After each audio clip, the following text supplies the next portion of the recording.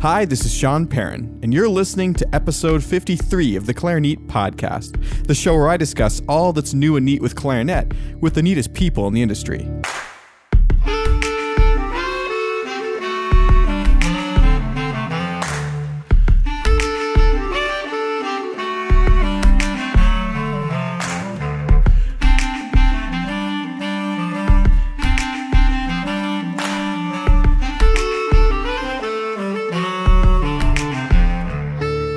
In today's episode, I speak with Lacy Garbar, who is a clarinetist in the Chicago area working for an up-and-coming instrument manufacturer named Royal Musical Instruments. Royal wants to take the clarinet world by storm and help the health and growth of the music industry by making great clarinets more financially accessible to more people. And financially accessible they are. You can pick up a brand new set of Royal instruments for $4,500 US, and Lacy explains how this pricing is possible, some of the features and benefits of these instruments. We also answer a bunch of listener questions that are kind of sprinkled through the interview, and she talks about the Music for Good program that she is working on. The Clarinet podcast is brought to you in part by the support of its listeners. And in the last episode, I asked you to please mention Clarinet to a friend or colleague or student or someone else who you might think might enjoy it. In this episode, I'd like to ask you to please go to iTunes or Stitcher or wherever you happen to listen to the podcast and leave a review. Reviews are so helpful in allowing the podcast to get discovered, and they also allow me to get some great feedback about who you'd like to see on the show, things I could do better or differently, etc. However, I have to ask that if you do feel inclined to leave a review lower than 5 stars, please get in touch. Email me at feedback@clarinet.com and let me know what I could do better. I'm really proud of the fact that all Clarinet ratings are currently 5 stars, and I'd like to keep it that way if possible. The podcast is also brought to you by our sponsor, D'Addario Woodwinds. Thank you so much for listening, and I hope you enjoyed today's episode. Sanding, shaping, balancing. For centuries, mastering your instrument meant mastering these crafts too. But now, D'Addario is refining craftsmanship for the 21st century by refining their reeds and mouthpieces with the world's most innovative techniques, so you can spend less time sanding, shaping, and balancing, and more time perfecting your own craft.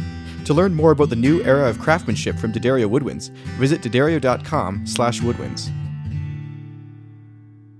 So I'm here today with Lacy Garbar, who is the clarinet specialist with Royal Musical Instruments and also works at Lisa's Clarinet Shop. Thank you so much for coming on the podcast, Lacy. Thanks for having me, Sean. So before we dig into these really awesome new clarinets that I got to try the Royal Classical Limited in both the O and the E voicing. Let's first talk about a little bit of what you do with Lisa's Clarinet Shop there as far as the instrument selection process and what sort of a week at the office is like. Well, a week at the office, that's a very loaded question. So when we're here, it's basically kind of like, it's just sort of a whirlwind because there's so much to do. Choosing instruments for people and getting them selected and adjusted so that they're ready to go out. Because we won't just send them out if they're all like stuffy and playing flat and all that and everything. And, making the, paperwork and trying to outreach to new customers, finding new customers. There is just, it's never a dull moment. Yeah. So if I'm interested in a new clarinet, why should I consider sort of a hand selection process instead of just going to the store? Yeah, exactly. Well, the hand selection process, well, as far as like what Lisa does is she actually selects her instruments. She actually just got back from Florida from Buffet earlier, just this afternoon, just on a buying trip. Oh, wow. So she selects the instruments that she sells, and that way she knows that she's getting good instruments, and even then we have a repair person adjust them so that they're playing properly in tune and that they're that they're blowing freely, and that so when the customer tries the instrument, they know exactly what they're getting. So you guys have recently started also working with, or I guess you in particular, the Royal Musical Instruments here. And I have to say, I got to try these clarinets. Thank you so much. And very, very nice. I'm very impressed with them. Could you tell me more about the brand and where they're manufactured and a little bit about their sort of story? Sure, sure. Well, let me start with the maker himself. The person who designs and makes them, his name is Yuan Gao. Hmm. And you may have heard of Gao's Royal Musical Collection. He has been making instruments since 2010. And he's been selling them all around the world. And he lives in Boston, but he travels half the year. And so he hasn't quite been able to build up a market for his instruments here in the U.S. And even if he did, he's not here enough to be able to really take care of sales and take care of customers and everything. So that's why Lisa and I have come on to help everything just sort of, get out there on the U.S. market. And he is from China, from outside Beijing. He left China when he was 16 to go study clarinet in Vienna. And he lived there in Europe for several years until moving to the U.S. And he's lived in Boston for the past 10 years. Okay, very cool. So where is the primary market then? You mentioned the U.S. is sort of a new market for this company. Newish, yeah. It's pretty much all over the world. He sells a lot. He sells a lot in China. He sells a lot in South America. He has quite a good following in Italy, Portugal. Where else does he sell? He's kind of all over. A lot of worldwide. Yeah. Absolutely. So. These instruments then, where are they manufactured? That was a lot of listener questions came in actually for this, Sure. and I've sort of just amalgamated them all into my questions here because many of them are the same.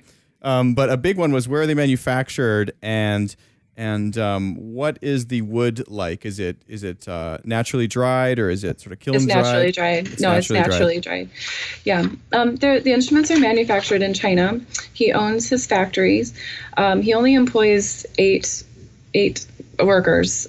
So it's, kind of like a small group of workers. So he's able to keep a pretty tight quality control on everything. And he goes and he visits to oversee everything every 2 months. The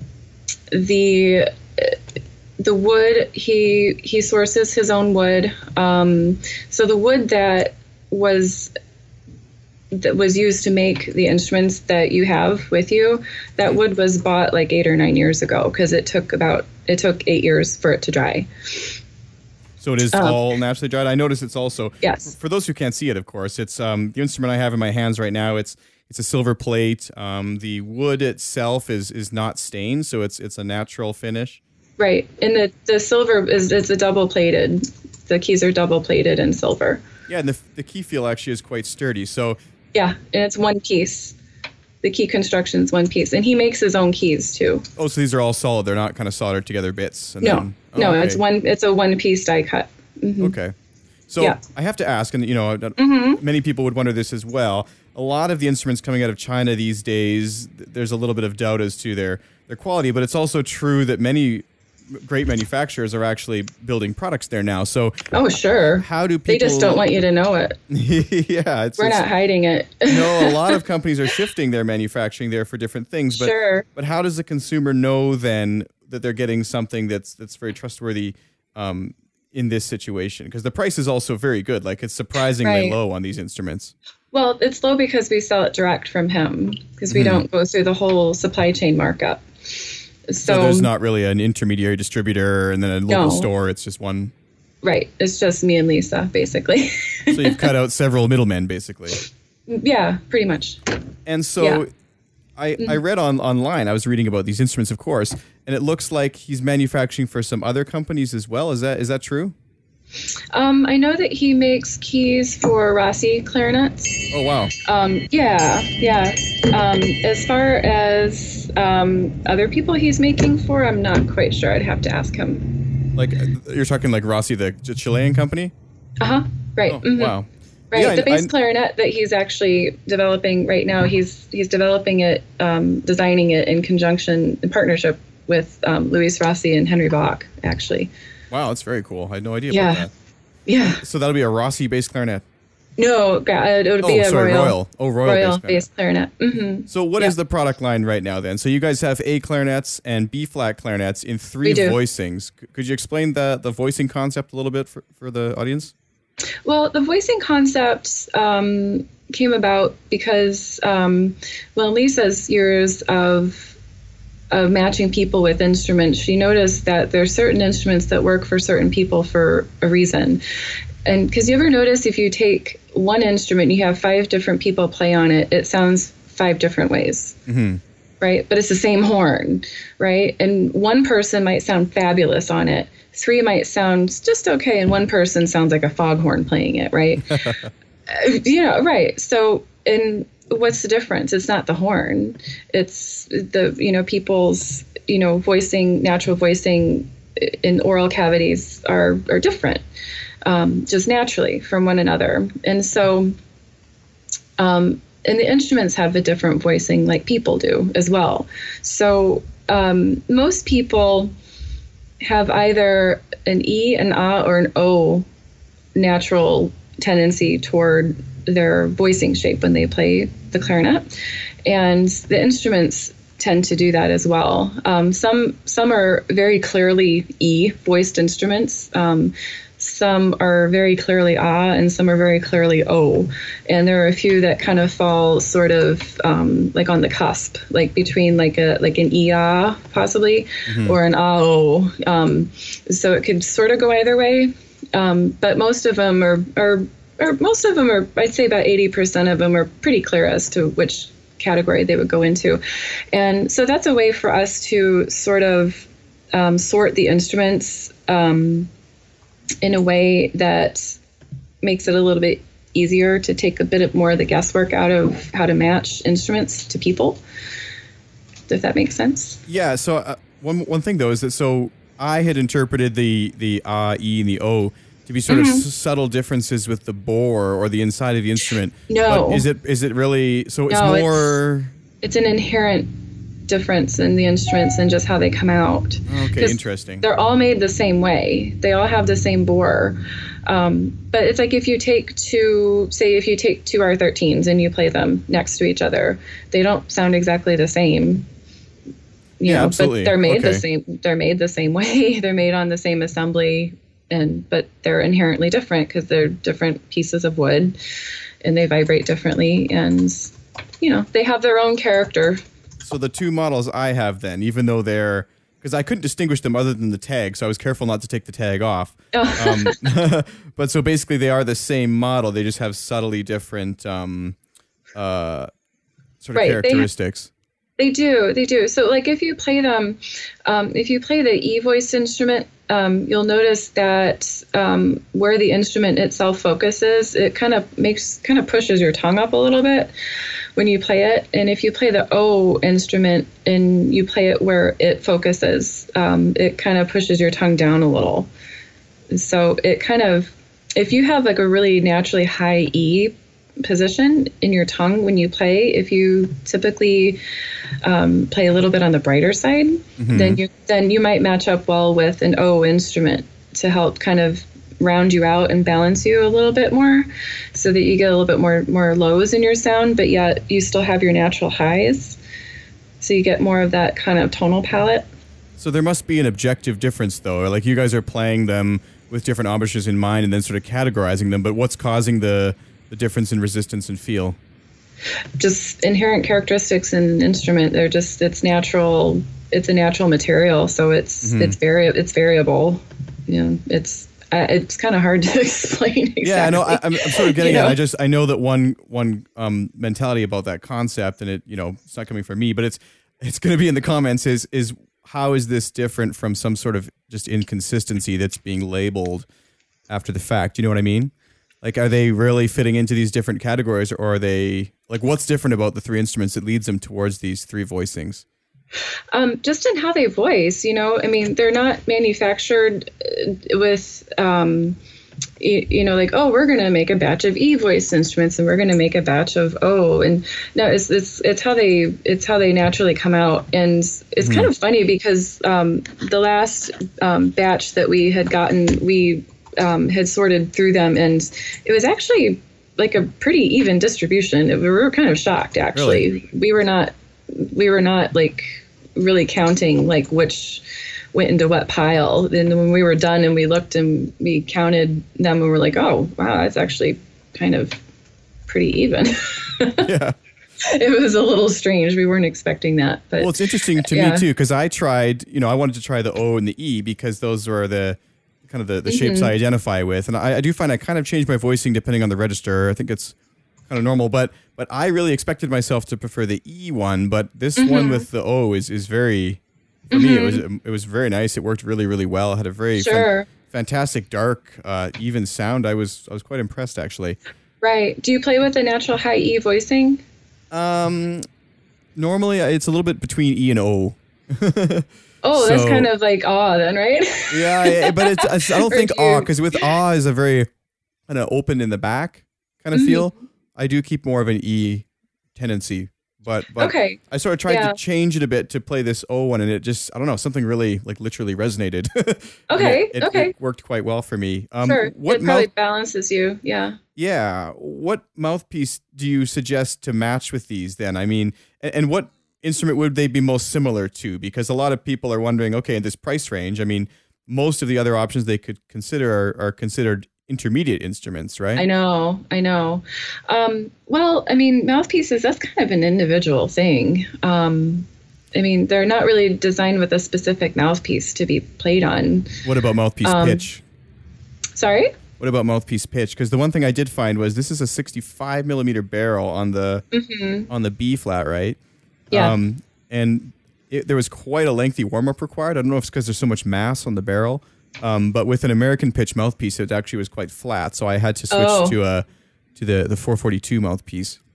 Oh, okay, yeah. I believe they're designed to play 441. The instrument itself? Yeah. Okay. And yeah, the mouthpiece is very personal, but is there kind of a setup that's recommended for these, or? Not particularly. I mean, I play on a Greg Smith mouthpiece myself, and so does Lisa. I had one of those for many years. Someone knocked my clarinet over and broke it one time. Oh, sadness. Oh, it was terrible. God, I know. Well, and plus too, like I had Greg Smith make my mouthpiece for me specifically because I told him, I'm like, I work with Lisa and I really need the mouthpiece to be like super like on, like with pitch. Yeah. It needs to be like solid. And he said, okay, I'll let you know when I think I found it. And it took him like 4 or 5 months. Is he still making mouthpieces? He is. Wow, I should. Yeah, I had that one some years ago, but unfortunately it broke, and they are quite expensive, obviously, and for us the American exchange is pretty bad, but. Oh, sure, yeah, yeah, but I mean, for me, it's been worth it. I love the mouthpiece. Actually, it's probably the best mouthpiece I've ever owned. Oh yeah, they're fantastic. Yeah, they are. So back to the clarinets. I wanted to go over a couple more features that I really find compelling and ask you about them.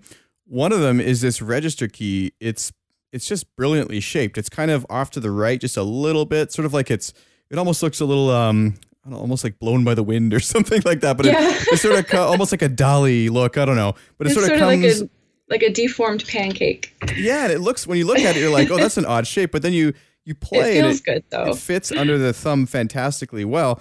And then another cool feature that I noticed, there was 2 things. You guys have the adjustable thumb rest, of course, but there's a place there to put your neck strap, and the thumb rest is nice and wide and firm. And then you have these little nice adjustment screws underneath the crowfoot. And also on the left side too. If you take a look at the left hand, like F sharp, C sharp lever, I think there's one over there too. Oh wow, I didn't even see that one. So inside, yeah. Yep. Very interesting. So I imagine those are quite helpful. Yeah, they can be. So what goes into the design philosophy with this? Especially in the moment. Well, I mean, Yuan Gao, he's a clarinetist himself, and he thinks like a clarinetist and is, conscientious about how he makes his instruments and thinks about what, the player wants and needs. And he's just very invested in doing everything right and making something that people will want and want to play on. So he's sort of scratching his own itch as far as the clarinet needs of the instrument? Pretty much, yeah. That's a good way to say it. Well, That's it's a really true. good I've way to always put it. wondered, that the shape of the register key seems so odd, and this is just kind of it's But a it much better works. design. But it works. No, I mean the normal clarinet. It seems Yeah. very odd because it's not the way people play it, but this is the way people play it. It's off, Right, a little right. off-centered, so it's really Right, nice. yeah. Have you tried doing the Jean-Jean Vedemikum with it? The Well, left-hand exercises? I will. I've been rather limited in my playing recently from that's my right. my hand, so I've been noodling around, That's but right. not in any serious way. Sure, yeah. but It is easier, a little easier. That is the left-hand on one, it. though, so no excuse. I've tried it. Right. So there's also the opportunity with these to upgrade a few things, such as the left-hand E-flat lever Yes. you're mentioning. Are they available in nickel plate or gold plate No. or just silver? Just silver, yeah. And the He barrel, doesn't do nickel.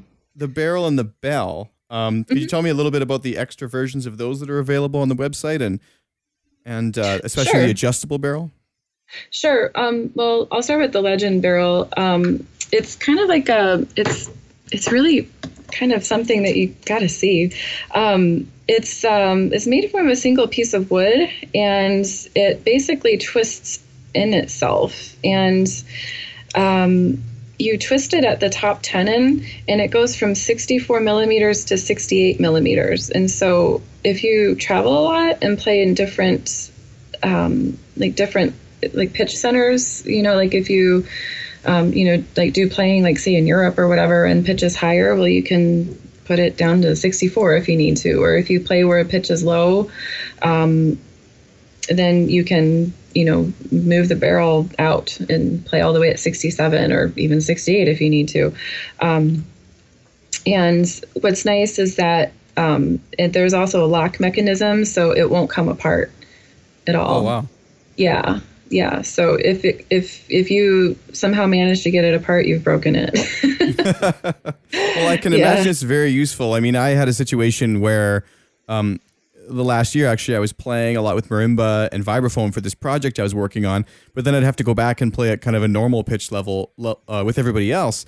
And I just had to buy a second set of barrels because I couldn't lip it up high enough. But with something like this, I could have easily just, kind of, it's like a click mechanism, or it kind of it just moves smoothly. It's a smooth mechanism. It's just twists very, very smoothly. What's the cost of a barrel like that? It's $200. And all your prices are in US dollars? Yes. Mm-hmm. Fantastic. Yeah, I'll have to link to some of these items in the show notes because there's a few creative ones. There's also a barrel and bell co-designed with Jonathan Kohler, I believe. What's the story on that one? So there are two types of Kohler barrels. There is the Kohler, which is it's a ringless barrel. It's the one that you see on the website. The other Kohler one that we have isn't quite on the website. We're going to be getting that up on there soon. So the Kohler has a reverse bore, and it's a slightly larger at the top with a wider angle on the way down in the bore. Sound-wise, it kind of makes the sound like a little darker and a little bit more compact. Very warm, and the tuning is really good with it. And then the Kohler Elite has a reverse bore also, but it has but the Elite has a slightly smaller bore at the top, and it's tapered down. And it's a reverse taper on it. And it has wood rings on it instead of being ringless. Oh, and that's the one that's not on the website. So the normal Kohler is that is the ringless design, and the Elite, so you said, is the one with the rings? Yes. Mm-hmm. Oh, okay, interesting. That's right. So, but they are actually, because the ones on the actual instrument too here, they appear to be like wood rings. Is that the case? Yeah, the ones on the classical, those have rings on them, and that's a reverse taper bore. Okay. And so if someone wants to try different barrels or upgrade the barrels or change them, is that something they can do at the time of purchase or afterwards or additionally, or how does that work? Oh, sure. I mean, if someone wants to try the instruments and they want to try barrels along with them, we can send barrels with them on approval, and then they return what they don't want. Okay, very cool. But they're interchangeable. So the sound concept of this instrument then, I mean, one of the things that came up in the listener comments too was who exactly are they designed for? Are they meant for more of an intermediate advancing player or a full-blown professional? And sort of what sound concept, what type of player is your ideal player, I guess? Well, for these instruments, the ideal player is someone who is ready for a professional instrument, but doesn't necessarily need to drop $4,000 for it. At least. Yeah, at least, right? Right. It's a fully professional instrument. It's not an intermediate in any way, shape, or form. And sound concept-wise, it's designed for it's like with the more kind of like American style of playing in mind, because this model is designed for the American market, and we think it's more probably the most directly comparable to the R13. But it has a different bore design than the R13 does. So the R13 is a polycylindrical bore, and these actually, the lower joint is polycylindrical, but the upper joint has a inverse conical taper to it. So it takes the air in a little bit differently. Yeah. So the bore design is not quite the same, so they do feel a bit different. They're their own thing, right? But as far as the level, like professional level of the instrument, and how it's made and the quality of it, we think it most closely relates to the R13. So who's on the roster of players playing these instruments then? Because they are rather new. Yeah, we're not kind of really going for like the whole artist roster like everyone else is. That's not really kind of what we're, necessarily wanting to be about. I mean, he does have people who play on his instruments worldwide, but we're kind of more, with at least with these classical instruments, we're kind of more interested in promoting the teachers like you and me, that are educating the next generation of players, and kind of making it more about people like you and me. Right, who are kind of on the front lines of everything. Yeah, no, and I think that it's an interesting recommendation for students too, because it basically it represents a huge savings. And if a lot of the instruments that are made now overseas anyhow, and so if you're cutting out the middleman and getting sort of access to the same quality of manufacturing, I mean, it seems like a good option. So sure, right, and that's also the thing too. And part of the brand philosophy is that we want good instruments to be financially accessible to more people. And we don't think that you should have to sell your left kidney in order to afford a good instrument. It's getting there, though. It's getting there. It sure is, and it doesn't need to be. And, we hope to kind of help that. So let's say I'm interested in trying these. How do I go about getting in touch with you and with getting a trial instrument? Sort of what's the policy and how can we do that? Because it's not like we can just find them at a local music store, right?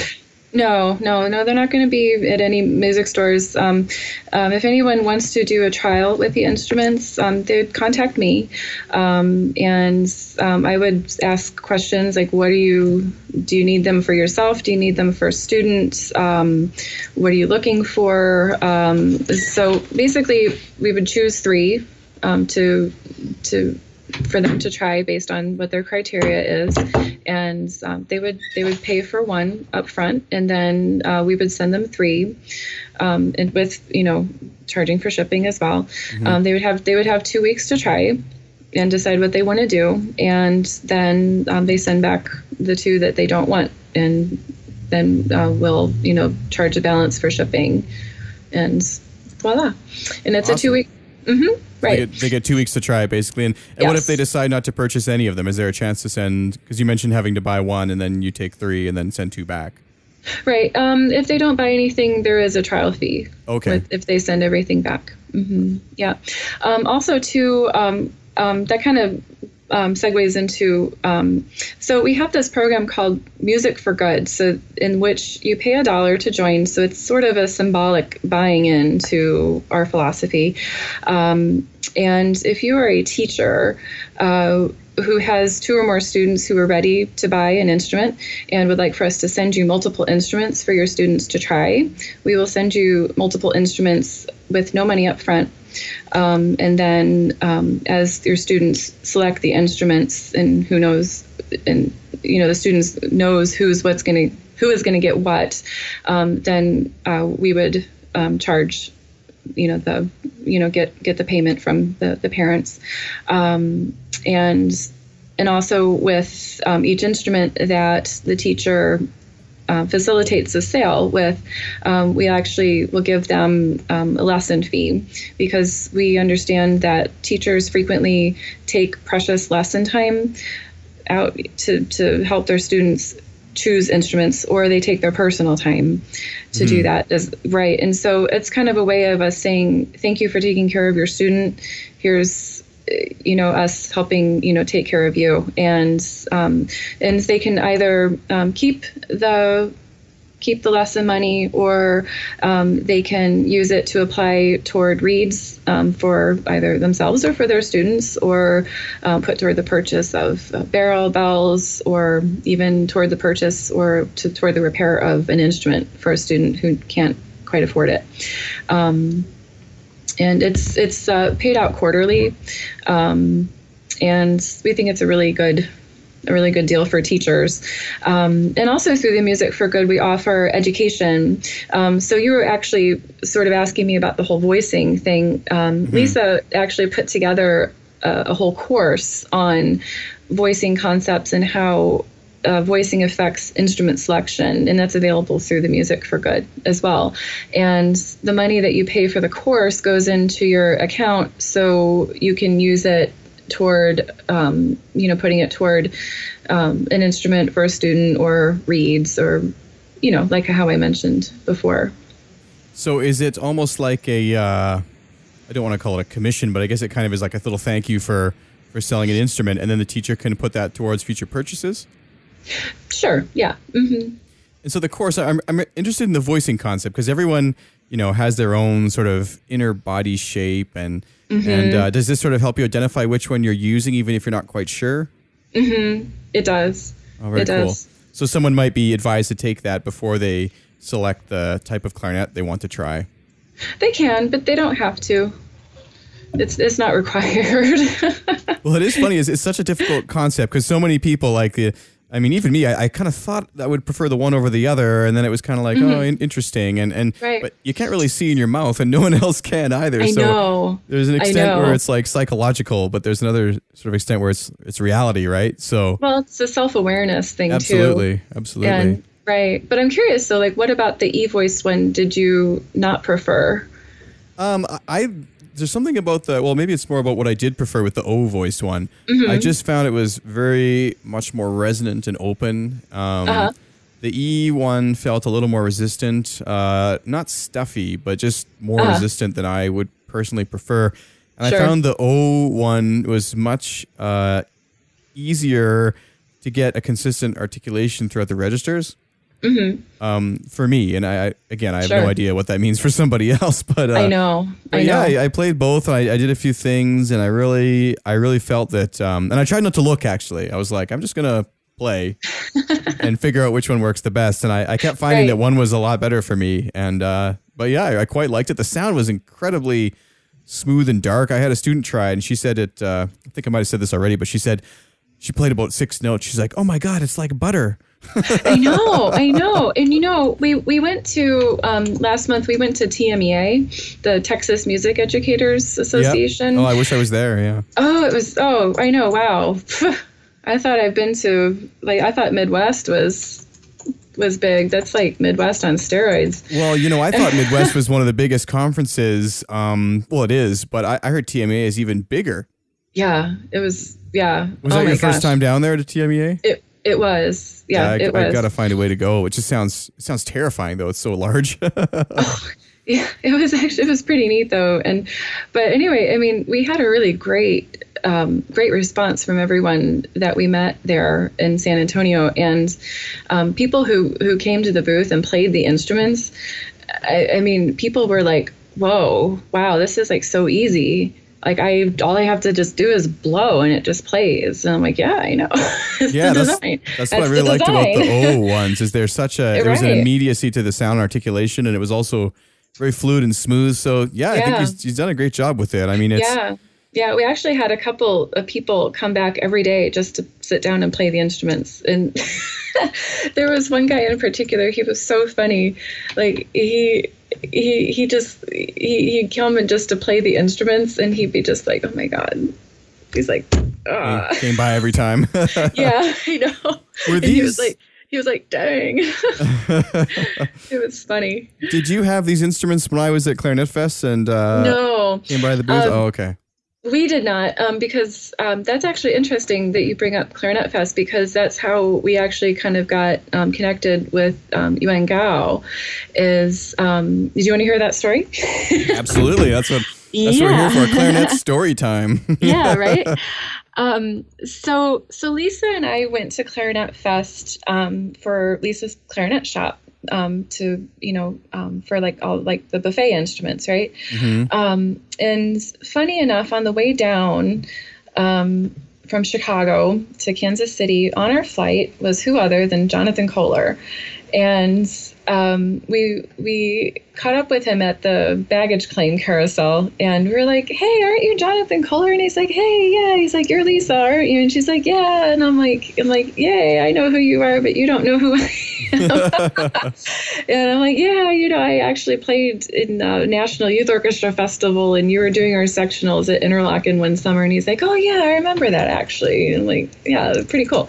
So anyway, so we were chatting with him, and he was, chatting up about, like Gao this, Gao that. His instruments are fantastic. And he's like, I love his bells, I love his barrels, and oh my God. And he's like, you got to go check out his instruments. And we're like, okay, all right. That's all right. We'll make sure to do that. And in fact, Lisa, a couple, 4 years prior to that, at Clarinet Fest, 4 years prior, she had actually shared part of her booth space with him, and he was displaying his instruments, and they were pretty good, but they weren't quite getting the feedback that he was hoping for. So he had actually kind of gone away a little bit and retooled and redesigned everything, and he exhibited again for the first time since this past August at Clarinet Fest. And so one day, I think it was the first day during kind of like the lunch lull, Lisa said, she goes, I'm going to go pop over to Gao's booth and go play his instruments and say hi and everything. I'm like, okay, all right. So an hour goes by and I'm like, oh my God, where is she? Anyway, she comes back and she just looks at me. She goes, they're fantastic. Grab your mouthpiece. Go. Try them now. Go. I'm like, all right. So I went and I tried them, and each instrument he keeps handing me, I'm just like, oh my God. And like, he started off with handing me this like student model that he makes, that he sells elsewhere. And I'm like, wow, this is really good. And he's like, yeah, thank you. And so he keeps handing me the, like higher and higher up. And I'm just like, my jaw is like on the floor. And then he tells me how much they are. And I'm like, what? What? So I go back to the booth and I'm like, wow, like you guys need to talk turkey or something, because, his instruments are really fantastic. So they, they decided that they would, get together and just kind of talk business. And so she flew out to Boston in September, and they, had conversations about business and stuff. And they decided that Lisa would advise him on marketing, and just basically Lisa and I would be the U.S. distributors for his instruments to help build a market for them here in the U.S. and take care of customers and all of that good stuff. Because like I said, he travels half the year. He lives in Boston, but he travels half the year, and he can't do it all himself. He's just one person. So well, stuff must have happened fast then, because that was only about 8 months ago.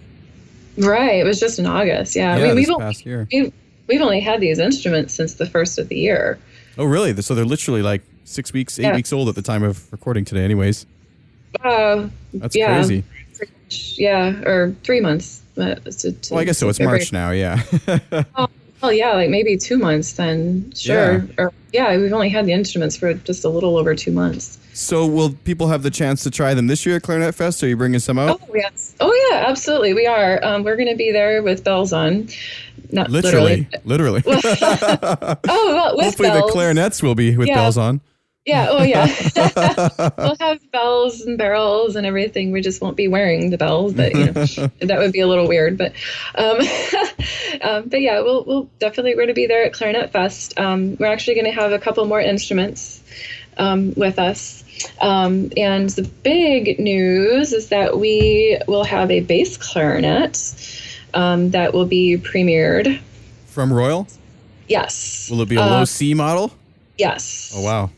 Yes, and by all accounts, so far it's going to be fantabulous. Are there any more nuggets you could share about that, like pricing or I don't know features? Pricing yet. Okay. I don't know. I do know that the keywork is going to be more easy to adjust. Okay. It's not going to be so incredibly, like, you got to take off 10 pieces just to get to one key. Mm-hmm. Like, not literally 10 pieces, but it'll be the keywork design. It'll be a little easier for a repair person to adjust it. I know that the board design is going to be a little different than, say, like the Prestige, and he's designing it to where to play really, really, really well in tune. He's consulting with Luis Rossi and Henry Bach on the design of the instrument. And I believe Henry Bach is actually going to be giving a recital on it. Oh, very cool. Yeah, so I'm really looking forward to that. And it won't be $12,000. Yeah, I was just going to ask. That I do know about the price. Yeah, because if the price is more reasonable, I mean, even myself, I mean, I would love to play more bass clarinet, but it's kind of a chicken... Is that the right word? Chicken before the egg or whatever. I know. Thing. Like, you have to have the good clarinet to play stuff or to get called for those things, but you can't justify the purchase till you start getting called. Exactly. So at some point you gotta just bite the bullet. But man, especially with the exchange, like the price on some of those, if you're not using them a lot, I mean, it's really hard to justify these days. It's like a brand new car. Oh, absolutely. Absolutely. Yeah. So it's going to be a lot more reasonably priced and, sold direct, of course. Mm-hmm. So, not going to have all that markup rigmarole. Well, this is fantastic. If people have questions for you or about these products, where can they get in touch online? They can get in touch with me. My email is Lacy. It's Lacy, no E, at royalmusicalinstruments.com. They can also go to the website for more information. It's royalmusicalinstruments.com. Before we get too far, we're also going to have 2 more models, B flat and A models, out this year. The next one that's coming out is called the Legend. And then the Voce is going to be our top of the line. So where would this current one that I have sit in that kind of price range and range of professionalism? I mean, it sounds like the Voce you said, that's going to be the top? Yes. So where's the classical going to sit in comparison to the Legend? The classical is basically like it's basically kind of like, I don't know, well, just to compare it just to what people know. Like say like Buffet, like their lineup. Mm-hmm. So that like the classical compares more to the R13, and the Voce would compare more to like the Prestige.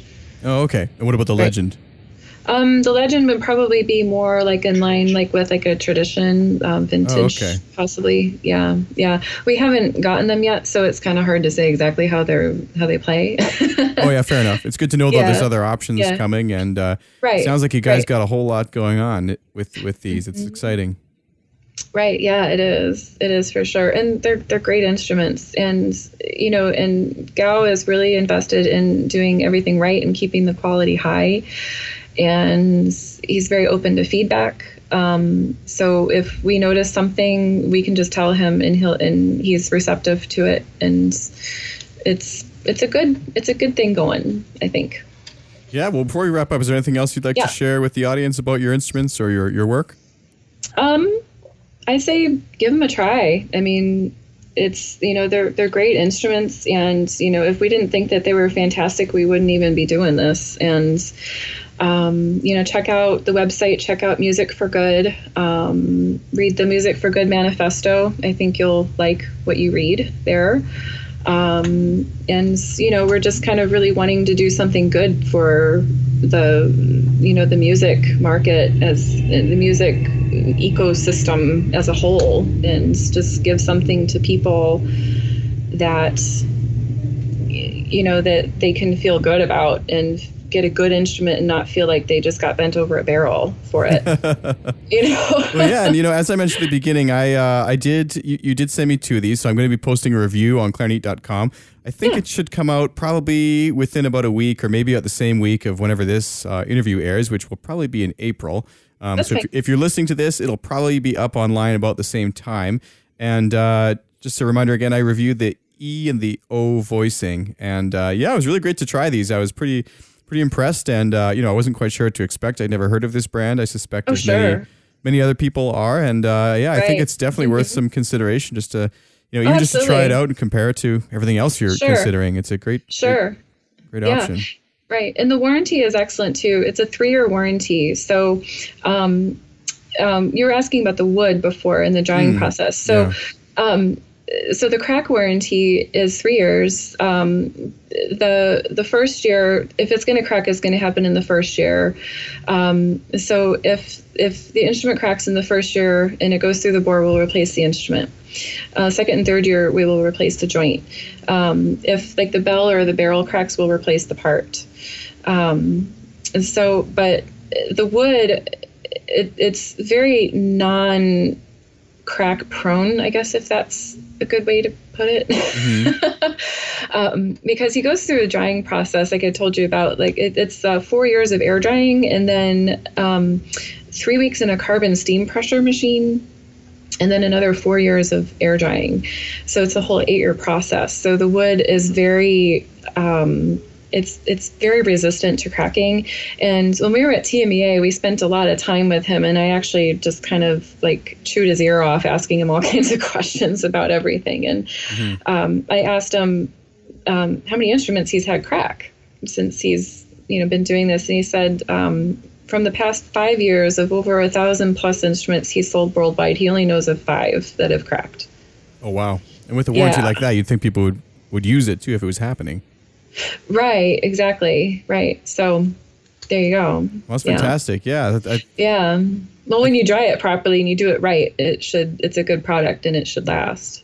Yeah. And there's nothing to hide when the instrument's not stained either. So that's a testament also.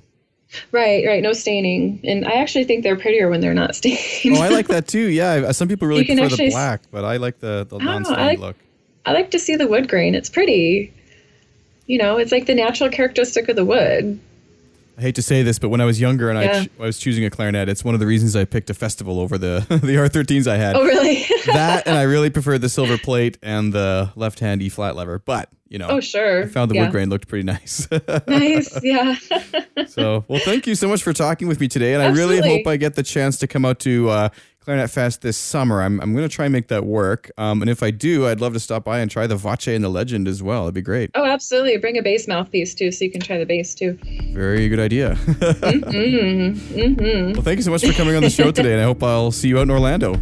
Absolutely. Thanks for having me. I appreciate it. Thanks for being game.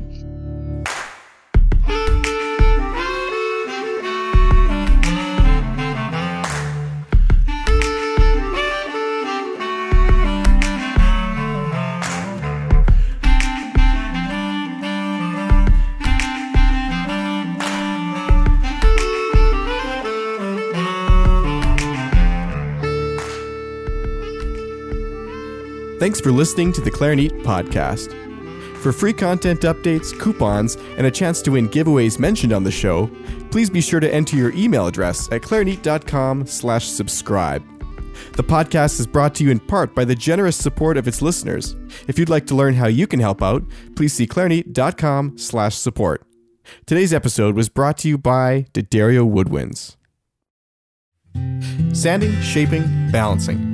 For centuries, mastering your instrument meant mastering these crafts too. But now, D'Addario is refining craftsmanship for the 21st century by refining their reeds and mouthpieces with the world's most innovative techniques, so you can spend less time sanding, shaping, and balancing, and more time perfecting your own craft. To learn more about the new era of craftsmanship from D'Addario Woodwinds, visit D'Addario.com/woodwinds.